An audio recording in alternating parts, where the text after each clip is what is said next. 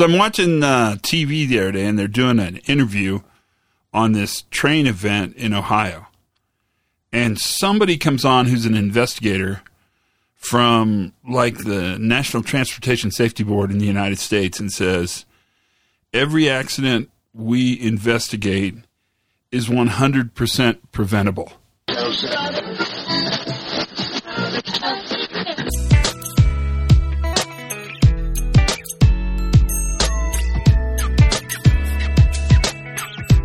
Hey everybody, Todd Conklin, Pre-Accident Investigation Safety Moment. It's those short little moments where we talk about stuff, and I got stuff to talk about.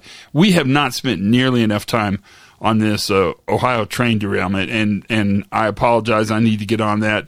It's that story is worth tons of time us talking about. But I want to talk about that quote from the investigator.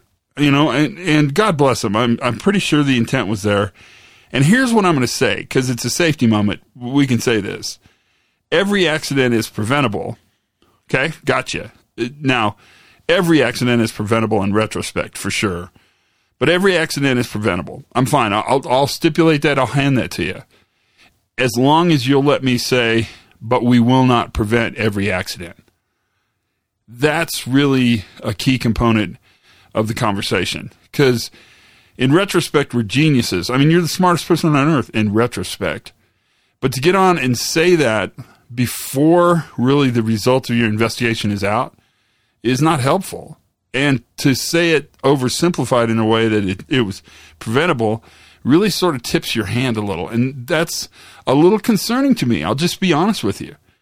But the idea that every accident is preventable, man, that is seductive. That is sweet music to our ears. The problem is we will not prevent every accident. That's the safety moment. Short and sweet, for sure. Have fun. Learn something new every single day. Be good to each other. Check in on one another. And for goodness sakes, you guys, be safe.